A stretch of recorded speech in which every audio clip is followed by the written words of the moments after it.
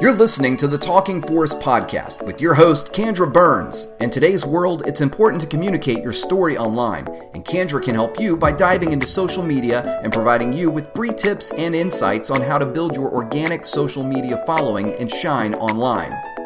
Having been raised low income, first in her family to go to college, and a proud international military spouse, Kendra develops creative media content across many social media platforms from anywhere in the world.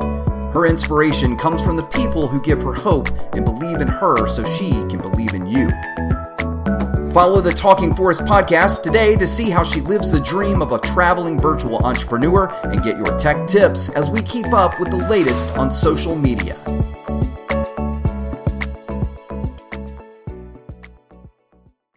Hi, and welcome to the Talking Forest podcast. This is episode number 18 with Cassie Baxter. Hi, and welcome to the podcast. Hi, it's great to be here. So I'm excited about Cassie. She reached out to me in about November, and I have been kind of following along with what she's been up to, and she has some great background. She has a background with a Bachelor's of Science in Environmental and Resource Science from Trent University, specializing in Indigenous Environmental Studies.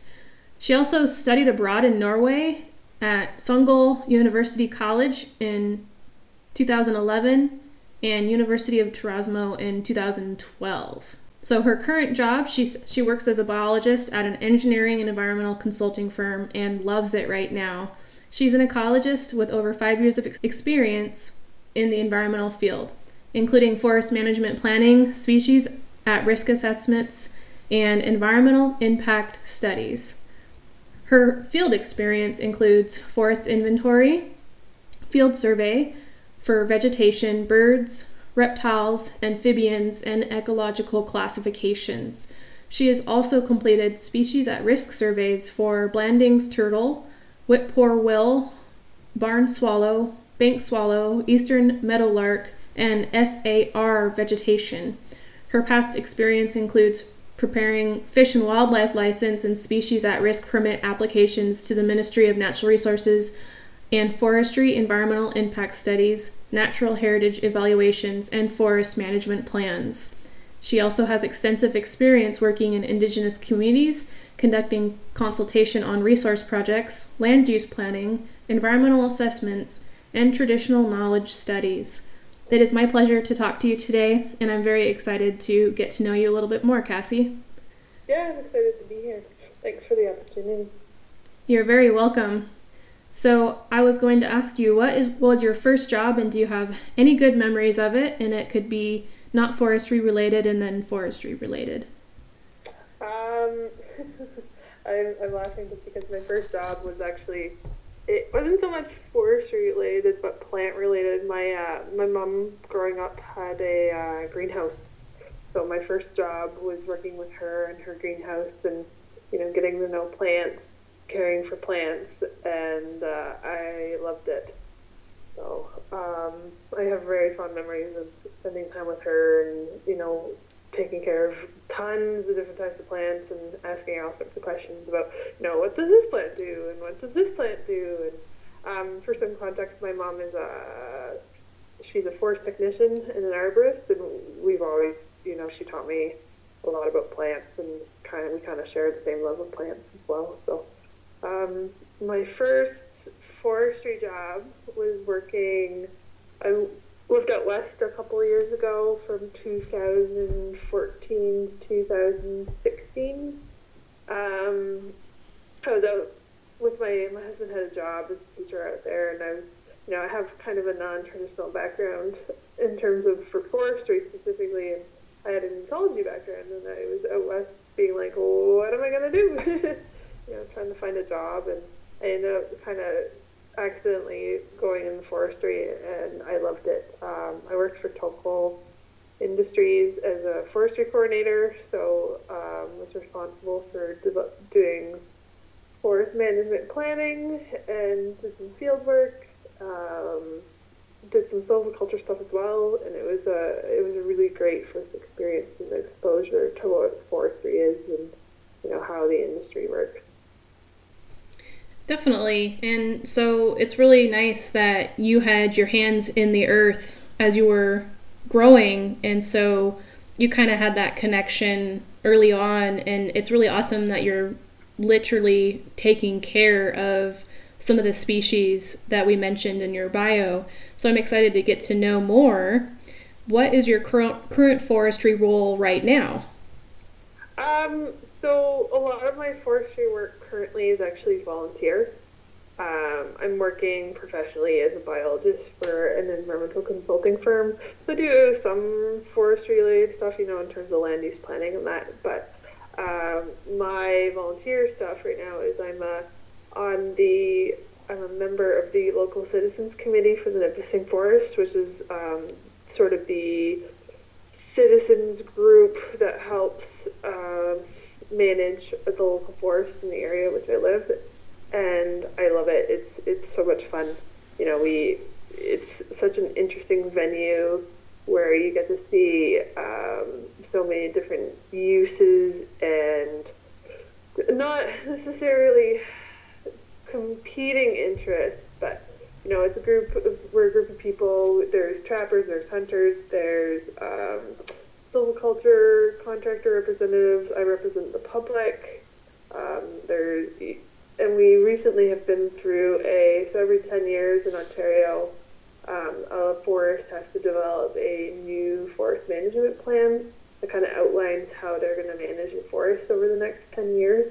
And this year from the Nipissing Forest was a forest planning year, so we were going through the whole process and updating the plan, and so we had lots of extra meetings, and it was really interesting to see sort of the balancing act between, things that at first seem like competing interests, and say, as an example, the buffer that you're going to put on a particular value, say a canoe route, versus different interests in terms of, what does the industry need, and, what would benefit canoeists, and, versus the ecological interest, Yeah. So it's a lot of fun. Nice. And I think that really helps give a balanced role in the fact that I think you've followed the environmental impact of all these different types of species. I like that you have the well-rounded education in that you've not only had the forestry, but you've also done ecology work, and being a biologist means that you get to work with wildlife. So I think you have a very inclusive, not only education, but experience now that you've been working. And so what do you think your biggest accomplishment is so far? I'm pretty proud of the fact that I have been able to do the type of work that I do. So when I was in school, I worked really hard to get as much experience as I could as possible. My university was great for encouraging their classes to do field work and provided lots of field work opportunities. But I worked really hard. I wanted to get as wide and as diverse experience as I possibly could. And I did it. And it was, through my internships and summer jobs, I set a goal to get experience in government with a non-governmental organization, and then industry as well. And I was able to accomplish that, which I think was pretty cool. And my favorite, or the professional accomplishment that I'm most proud of, was when I was out west working for TOFO. I was involved in a lot of forest management planning and helped to provide input into a lot of the forest management plans that they were writing for the local forests, and I think that was my favorite accomplishment that I've done so far. So when you're sitting around a table with a bunch of people and you're making decisions and actually putting things in writing, I think that's when you've made it. And I remember being an assistant in a forest policy office, and I got to see conversations. You really know you've made it in a career when you educate yourself and you do it as well-rounded as you have, and then you're sitting at a table actually writing and thinking, wordsmithing, and getting those forest plans out. I think that's amazing work. And also doing the work too, the thing I seem to enjoy the most and have been told that I'm good at is taking something, taking something like a forest prescription or, a policy and actually making it operable in terms of for industry. A lot of the work I do for the company I'm working for right now, we are given a certain, we have to meet certain objectives under our planning process. And, we're asked to do something, and then we look at it and go, okay, how is this actually going to work?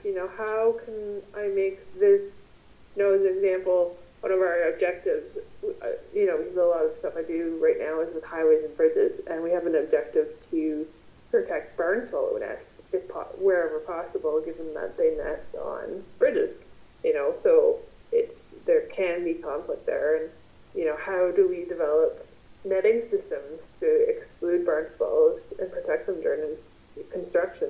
How do we write plans so that we can hand to a contractor, like a construction company, that they're going to be able to understand and implement, and it's not, too much jargon, and so learning how they think and what their needs are has been a big part of my job, and then learning the engineering sort of aspect of it and seeing what their language is and what they actually mean when they say something, and meaning what their needs are has been important, I think, in what I'm doing. And I don't ever think that, I think construction or development or forestry, even done well, it doesn't have to be a conflict between an ecological value and a economic value. They can coexist. It just takes a little bit of critical thinking and sometimes some thinking outside the box to get something that will work. Yeah, definitely. So you're working with everyone else and bringing in all the different solutions and working through the challenges, especially around the table. And it's really nice that you have witnessed the balance that you're speaking of, because there are people who are still skeptical. And, it's not always possible. Sometimes, I'm thinking of a situation recently through the local citizens committee. We were talking about a particular issue, and we came to a compromise that nobody was happy with. But it was the best that we could do, and it was the least bad of the options that we had available, but it still met most of the objectives that we were trying to achieve. And it's not, unfortunately, it'd be great in an ideal world if you can make everybody happy all the time, but it's just not always possible. So I think, aiming for the least bad yeah, a good backup option. So you went for the lesser of the evil as a group. Yeah, we did. Wow. I think that's interesting.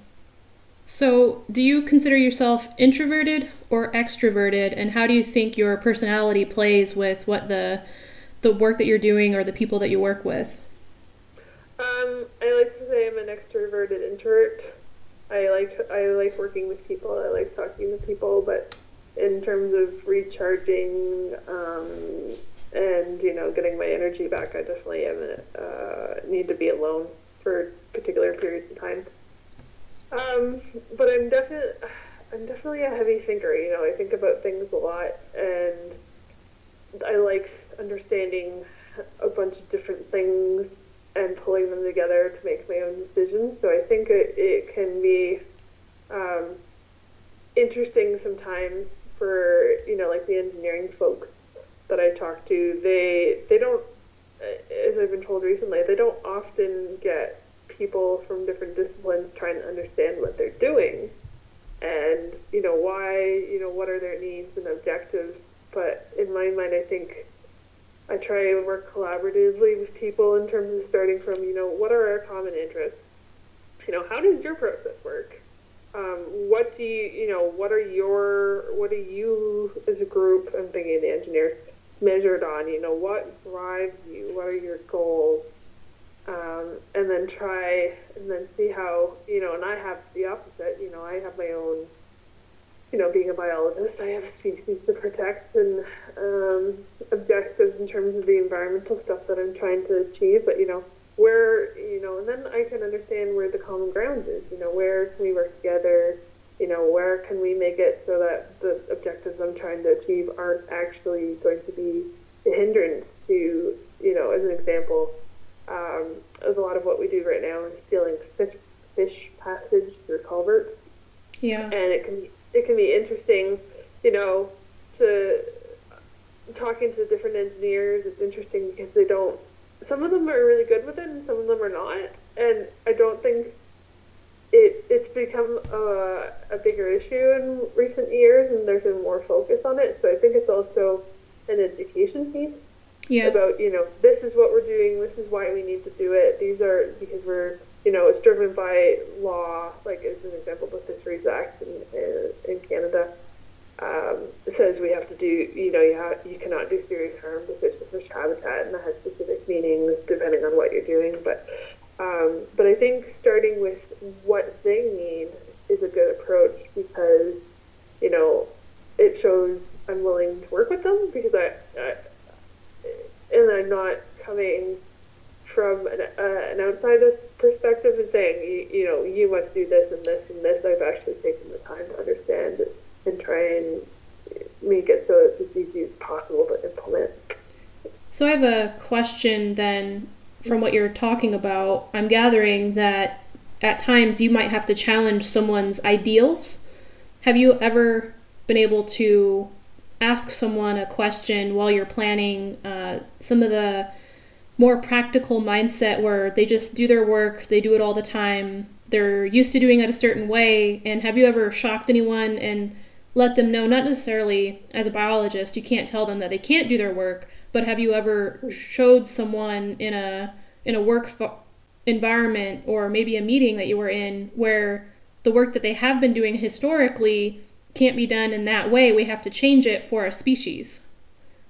Yeah, so I was working with a contractor last year, or 2 years ago, recently anyway, in the past couple of years, and this company had always done things, it was, again, going back to the fish stuff, they had always done things a certain way, and, fish passage and protecting fish hadn't necessarily always been at the forefront of their mind, and, I was working directly for them, so it's an interesting position because yes, they were paying me, but they were also paying me to protect their interests, and I was providing them advice on what they, to change some of their practices around, how they were doing fish removals and, some of the restoration that they were doing, once they were done constructing the culvert.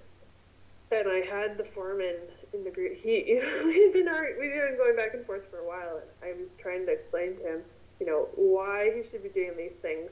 And he's like, well, we've always done it this way. And I'm like, well, you have to do it this way. Wasn't it? We were having respectful differences of opinion, and I finally got it in my head. I'm like, what's the benefit for them? Why? And it can be a carrot or a stick. What's the perceived benefit for them? And I finally sat them down and said, listen, doing this kind of stuff is what's going to give you, there's two things here, right? This is going to give you your social license to operate. Doing this ahead of time and being proactive about it, you're not going to have your contract administrator writing up all the documentation and, finding deficiencies in what you're doing. You as a company can point to this as an example in terms of living out your environmental stewardship values that are directly on your company website. Not they were doing anything particularly bad. They were just, I was trying to get them to change to something better. And then I so that was kind of the carrot, and then the stick is I'm like, listen, I'm not doing this. I'm not telling you to do all this because it, in terms of, you don't want to get the fine, right? Yeah. Because the enforcement of it had changed. And I'm like, listen, you don't want to get the fine. You don't want to have an investigation started. It's going to cost you time, it's going to cost you money, and it's going to push back your schedule. And I think as soon as I was able to translate it into values and, sort of things like their goals and what they're measured on, they were like, oh, I'm like, there you go, this is going to save you time and money in the long run to do it right the first time. Just learning some of the first parts about what you've been doing and even reading in your bio, I kind of gathered that this might be something in the generation that we're in now that we've had to do, because I've worked with a lot of people that always have this practical mindset of just doing work. I get caught up in my own kind of just work mode. I call it like being a robot, where it's just what you've done. And so I think what your work is doing is helping other people realize that they can build structures, but they need to be tweaked a little bit for the common problems that are going on today. Yeah. And it's often, yes, some of it is a drastic change from historically from what people or companies have done, but some of it isn't. Some of it is just looking, like I'm working on, actually right now, I'm working on a project for a culvert, and we were actually able to save the contractor money on the material that they had to put back into the stream for the fish, and shorten their schedule. So they would be in the water less, which is always a good thing, both for the fish in terms of them. And, we brought that to the designer, and the designer, the engineering consultant was like, great, cool, sounds good. Yeah. So it doesn't always have to be, we're going to cost you more time and more money. Sometimes, yes, depending on the objective that we're trying to achieve. But I think in the long run, it does make everything better to do it right the first time. Yeah, and especially since they're engineering a structure that could be in place for a few hundred years. Yeah, exactly right. I don't know. Yeah, I don't know what the lifespans on our culverts are. I'll have to go look that up.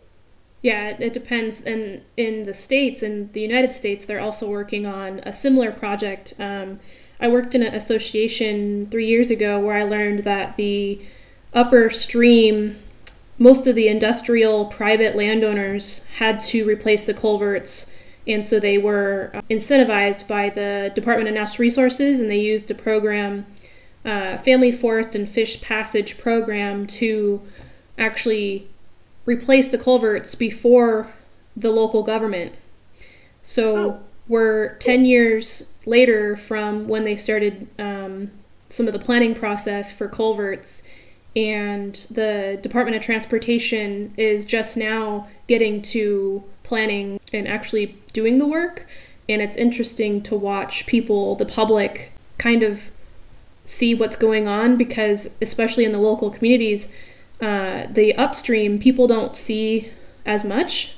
And so downstream, when they start doing the work on the roads that people are driving and replacing culverts, and it creates traffic, or, the part of the road is blocked for an uncertain amount of time, that's when the public gets involved. And so I think that we should have been educating the public before the work was done, but we're not there yet in outreach in the industry.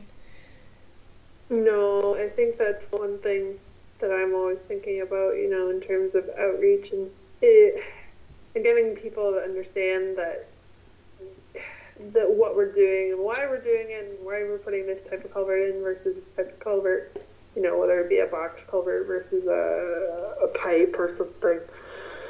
Yeah, and that's a lot of what I'm thinking about now in terms of wherever possible. I do adult public outreach. We often have landowners, a lot of the, I'm in Northern Ontario, so a lot of the work that I end up doing is in rural areas on smaller highways and adjacent to landowners, and we often get curious landowners who come over and, ask us what we're doing and why we're looking like Ghostbusters in the creek. Just for some context, in part of our studies we use an electrofisher. Yeah. To stun the fish, so you can, if somebody's kind of like close to your front yard, you're like, what the heck are they doing?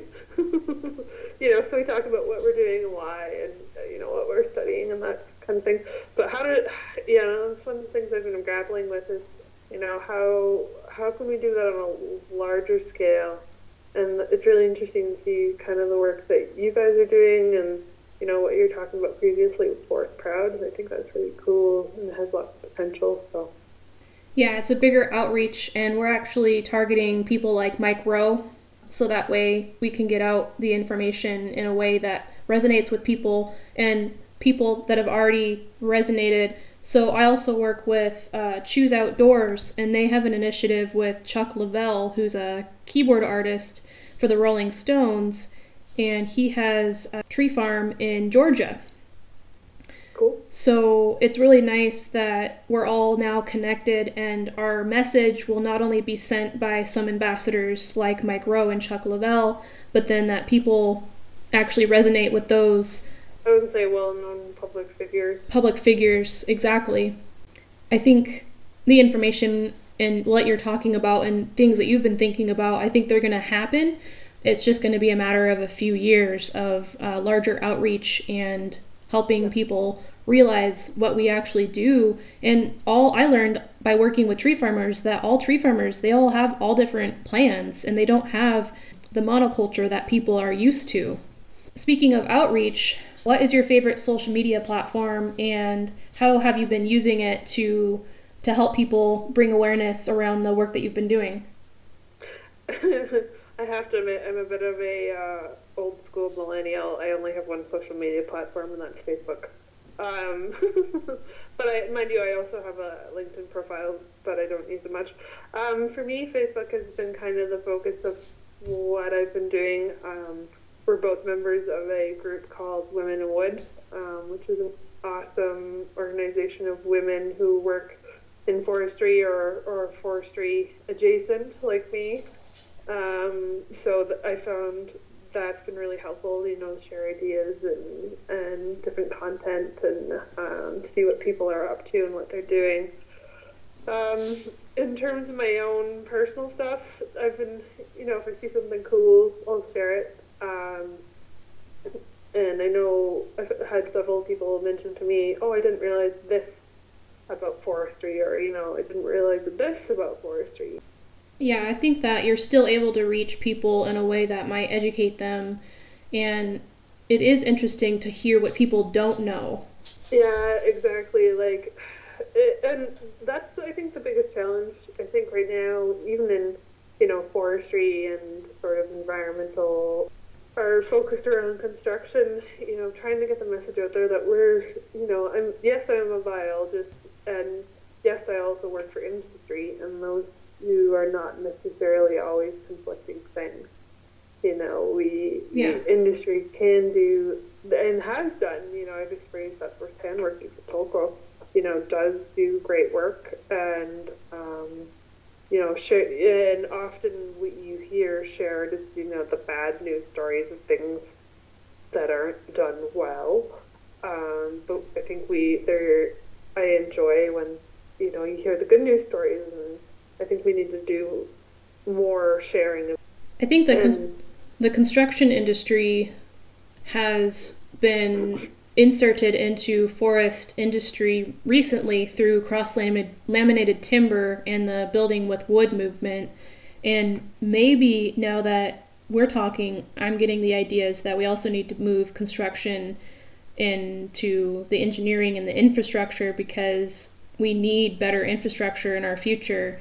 And whether I think infrastructure, the sort of like old school infrastructure thinking, it's hard to push up against, right? Because there's so much innovation going on, like you were saying, with the building with wood, and I see so many opportunities where it'd be really cool to build something with wood in terms of bridges and different structures, and even like to design a culvert differently. But it's often challenging, because a lot of the work I do is government funded.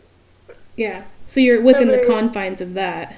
We're working within the confines of our client, who's the Ontario Ministry of Transportation, and will they go for this new innovative thing, or are they going to stick with the thing that has worked for them for 50 years? So I think the challenge is the thing that's worked for them for 50 years may not work into the future, in terms of things like climate change and, changing environment.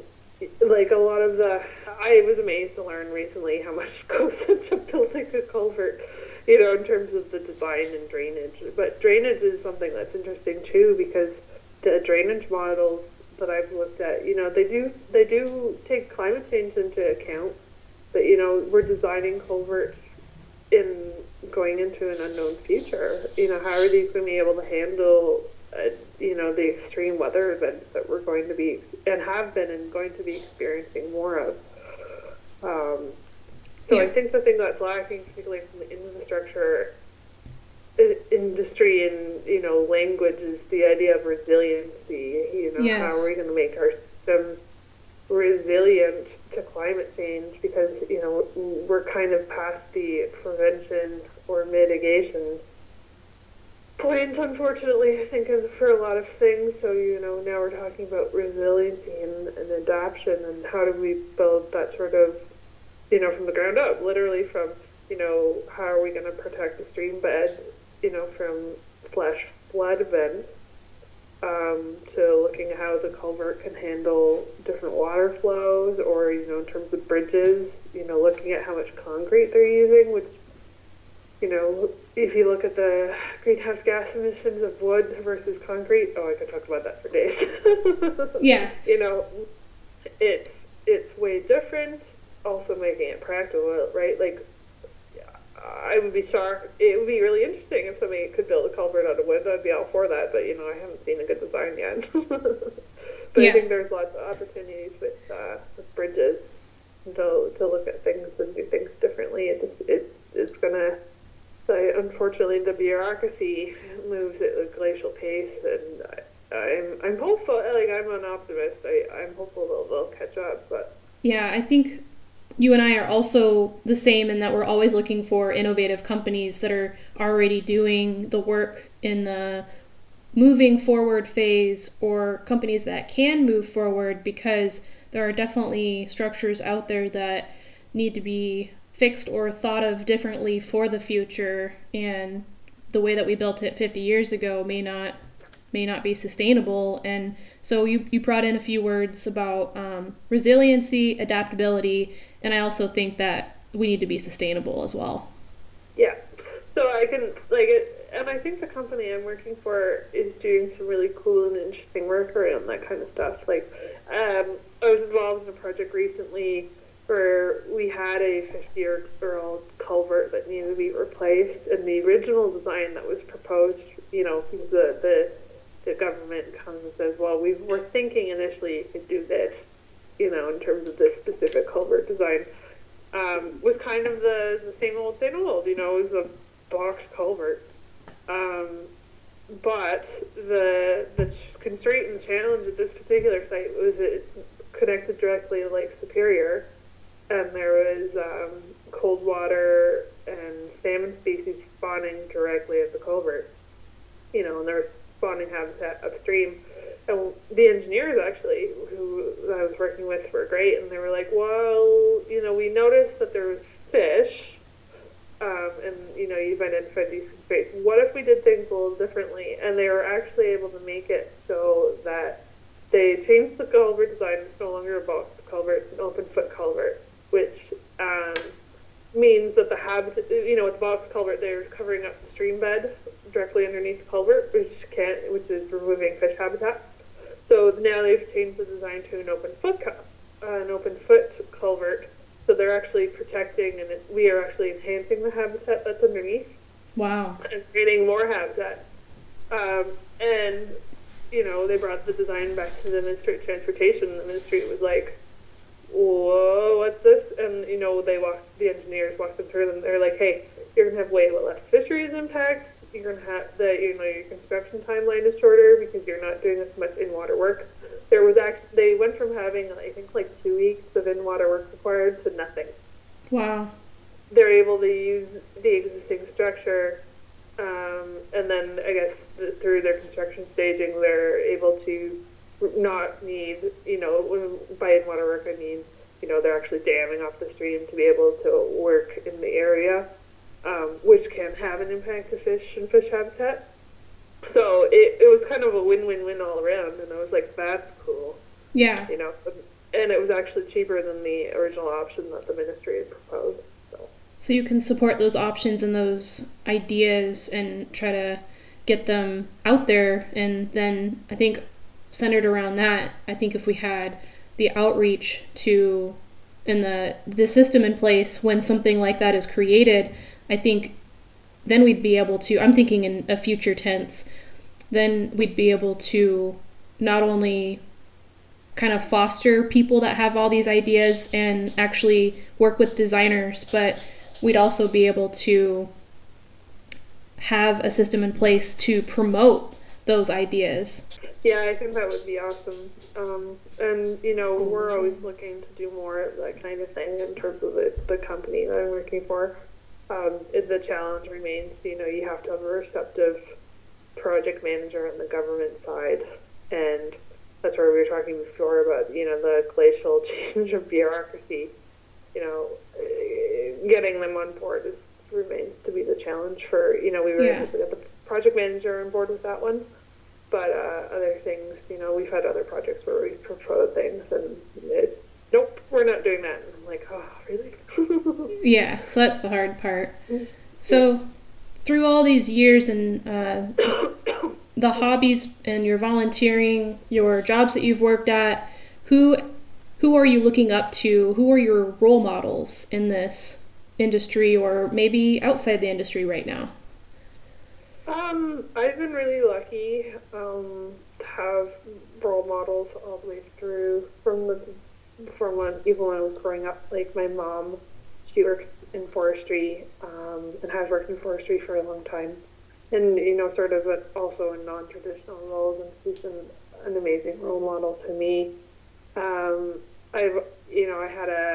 When I was working at Toko, I had an excellent mentor. He was my I was a forester in training, and he was my supervising forester, and he was awesome and taught me a lot of what I know about industrial forestry. And you know, and it's been interesting because I've had both formal and informal mentorship through school, and you know, different aspects of, you know, the different jobs, and it's been awesome. I've been very fortunate to work with a lot of really great people, and you know, male and female alike, you know, like I've had some excellent female role models, and I've also had some excellent male role models, and I think a lot of the work that Women in Wood is doing as well is super cool, you know, providing mentorship to different people and, you know, giving people the opportunity to meet like-minded people as well. So yeah, absolutely. It's nice to have that in your family, and same for me, except for I was born in a logging community, and so I had to kind of dig deep and ask my family what they thought of the environmental side. And it was nice to hear from my stepdad, who's been driving truck for 40 years. He's been trucking the wood in, you know, the logs in and out of the woods, and I've had some frank conversation with him, asking him what he thinks of some of the practices and what goes on. And I distinctly remember him having a conversation with me that he didn't like it when some of the trees, he would see a helicopter and it would just drop all this, you know, liquid substance, and then he'd ask the guys on the radio what it was, and they'd say, you know, some chemical, and he'd just be like, why? This is just insane. Like, even he was, you know, skeptical, and it was just interesting to grow up with. You can even see the Olympic National Forest, the foothills. If you go look at a picture from the 80s and now, we have more trees now in the foothills than we did 20 years ago. Awesome. So it's regrowing, and it's better, and you know, the practices that even log truck drivers see, like my stepdad, he wasn't even okay with it. So, and then like you're saying, the culvert replacement projects, several of those have been going on upstream for the past 10 years, and now they're going on downstream. And so we're dealing with whatever the public has to say. And I think the work that you're doing in Canada is very similar. And it's nice to hear that we're, you know, working side by side, but in different countries. Yeah, and even in different, you know, sort of, I don't work directly in forestry at the moment. I'd love to go back someday if the right opportunity came up. I feel like a lot of the skills I learned from working in industrial forestry, you know, for a licensee, come to play in the work that I'm doing now. Talking to talking to stakeholders, talking to the government, developing plans. I used to develop plans for forestry, and now I develop plans for building culverts. But the principles are the same. The ecological principles might be slightly different because you're talking about forest versus, hydrology and fish. But the values are still the same. How do we protect and enhance something as much as we can with the work that we're doing? So, and I think the other interesting thing is a lot of the culverts that are being replaced in Ontario right now aren't, they're 50, 60, 70 years old, and we're put in at a time where fish and fish passage wasn't necessarily even a thought. It was definitely not at the forefront of what they were doing. And now with the framework that we have,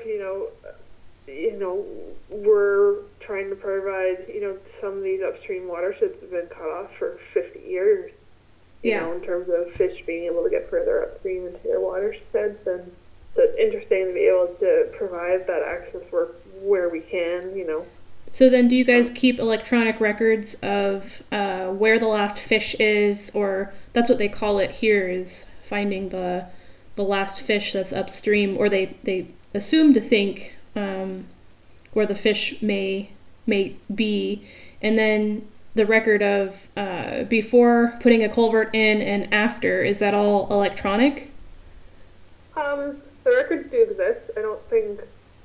Unfortunately, I don't think that's a really good idea, actually. I'm going to have to think about how we can implement that. Because the records exist, but I don't think the data has been pulled out for that particular purpose, as far as I'm aware.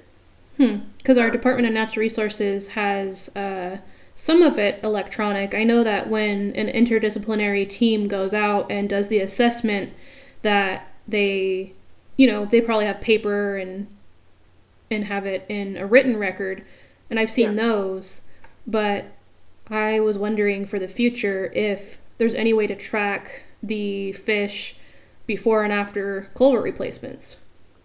That's sometimes we are able to do that type of work now. Like sometimes there's culverts that we replaced 5 or 10 years ago that need rehabilitation for whatever reason, so they need a repair or whatever, and we're able to see the different fish species. I've come across one project where I've been able to do that. So, on a large scale, that would be really interesting.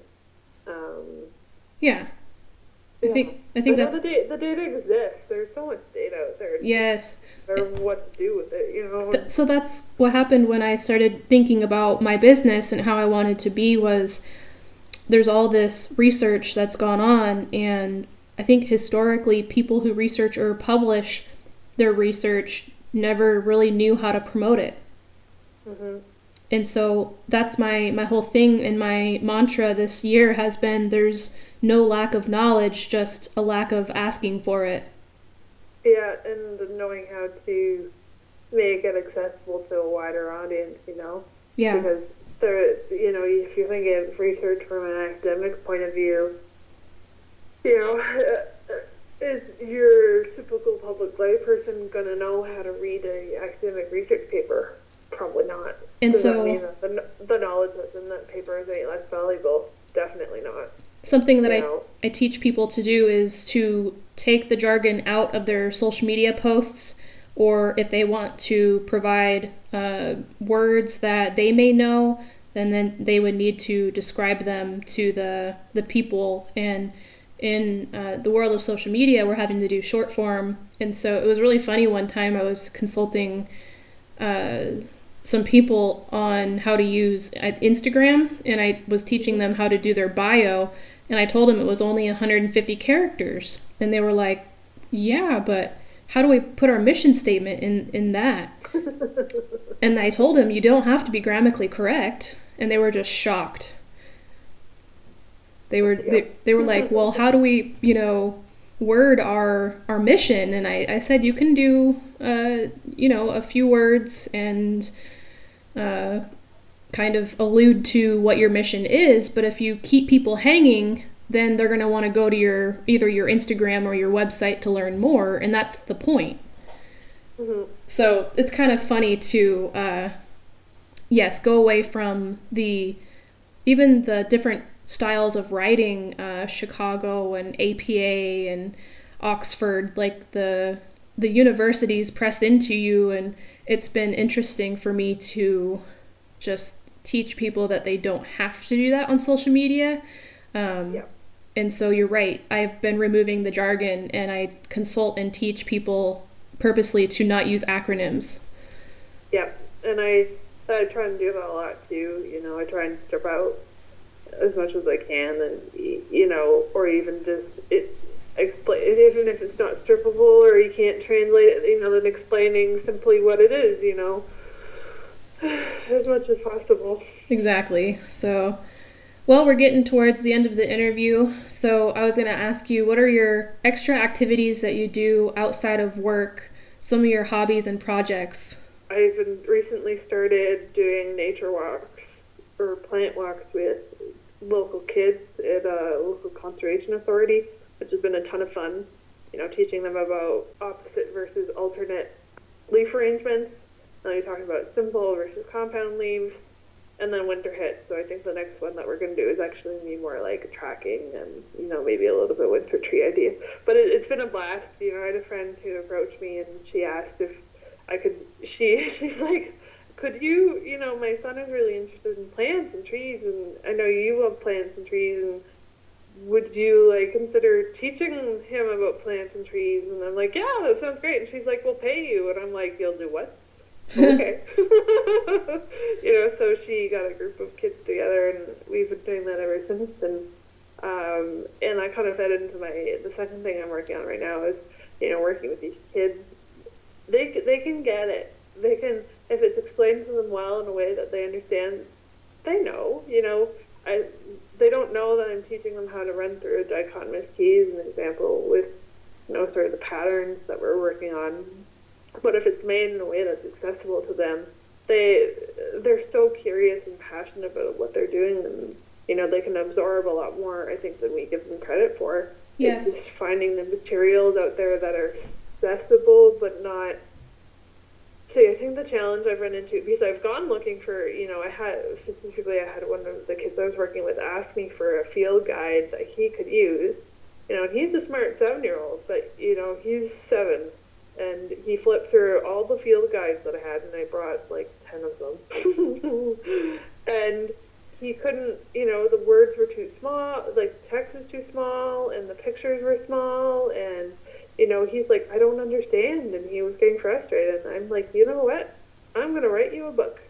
Aww. Just working on a field guide for kids. I figured I'd start with, you know, basic plant families and kind of go from there. And it might be a long-term project, but I'm hoping I can have something for them ready in the spring when we go back to doing plant walks. You know, something that they could use to identify plants, because there are materials out there for kids in terms of field guides and stuff, but I don't like any of them, so I figured I'd write my own. If we were on video right now, people can't see my office, but we'd be looking at a bookcase full of field guides. I have all the Audubon guides, the field guides, the plant guides that she's speaking of. They've always been really important, and when you go to college in the outdoor industry, they're actually, what's interesting is I've wanted to read most of these books fully that were, you know, you're always told, here's your list of books, go to the bookstore. And in college, there's classes that you are like, oh, okay, I'll go pick that book up. But do you actually read it for life? Do you read it again?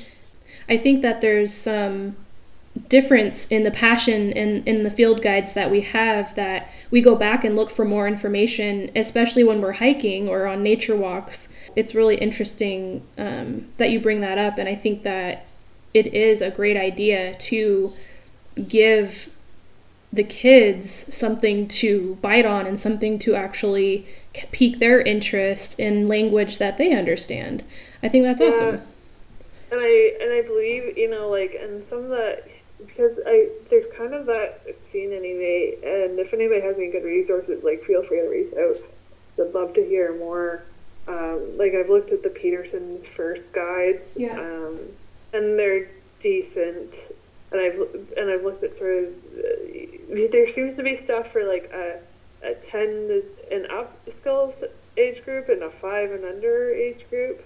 You know, I find the 5 and under way too simplistic because I know these kids can learn more, and then the stuff that's made for the older ones, you know, uses language that isn't necessarily. Yeah, I'm like, I think this is too complex, you know, in terms of just starting out with this vocabulary. Like, why can't you describe it in a way that's simpler, still gets the idea, but yeah, so. Definitely. So, is there anything else that you would like to add today, or tips that you would like to tell our listeners? I think the biggest thing for me has been being open to being open to the opportunities that kind of come before you. You know, you never know. Like when I first was out west and considering what I was going to do, I thought for sure I'd be working in wildlife biology because that's what my training was. And you know, I got an interesting opportunity to go work in forestry, and it wasn't necessarily, I'd always wanted to be a forester, but never had the opportunity. So I was like, this is interesting, you know, let's see where it goes. So saying yes has been my biggest thing, you know, and talking to people and being passionate about what I'm doing and why. And, you know, people will often present you with an opportunity, and it's like, you might not always lead to where you thought you were going, but it brings a really interesting and fun experience that you can kind of add, and skills you can add to your tool belt, which I think is one of the biggest things moving forward with forestry professionals, because, you know, there's a lot of forestry professionals who are retiring, and a lot of us who are kind of up and coming don't necessarily have the traditional forestry background, you know, gone to school and then become a forester. So I think trying to get as much and as broad as an experience base as possible is important. I definitely agree with that full-heartedly. Being open-minded, if someone says, hey, do you want to go out on this hike, and if they have experience or not, I think what I've loved is just going out in nature with people, and whether they know or not, I've, like you've been doing, been able to educate them on the trees, the plants, the mycology around them, and just open their eyes for just a moment to something different than the distractions that they're used to in their life. And so staying open-minded and also just going with the flow of what's offered or what's presented. And for me, Talking Forests wasn't necessarily what I thought it would be, and I've just all of a sudden blossomed into something that is helping people, and that's what I wanted to do. But like you're saying, I didn't necessarily know how, but this podcast, I think, is going to be changing the lives of many people. And you're right, just keeping an open mind no matter where you go or where your path takes you is really important. Yeah, and saying yes, I think, was the other key part for me. You know, even when I was, you know, really afraid of something, and it's like, oh, you know, you really want me to do that? Okay. Yeah. You know. Definitely. And so, yeah, I've been excited to hear from you today, and just really happy that we connected and that we're going to be able to talk to each other and get to know more about each other. And I'll post this on social media, and we can share it with our Facebook friends and help other people learn about the differences and the challenges that we have in forestry, and that we are thinking of the future, and we're going to be sharing it with other people. Absolutely. So thanks for being on the podcast, and I hope you have a great rest of your day. Yeah, sounds good. Thanks.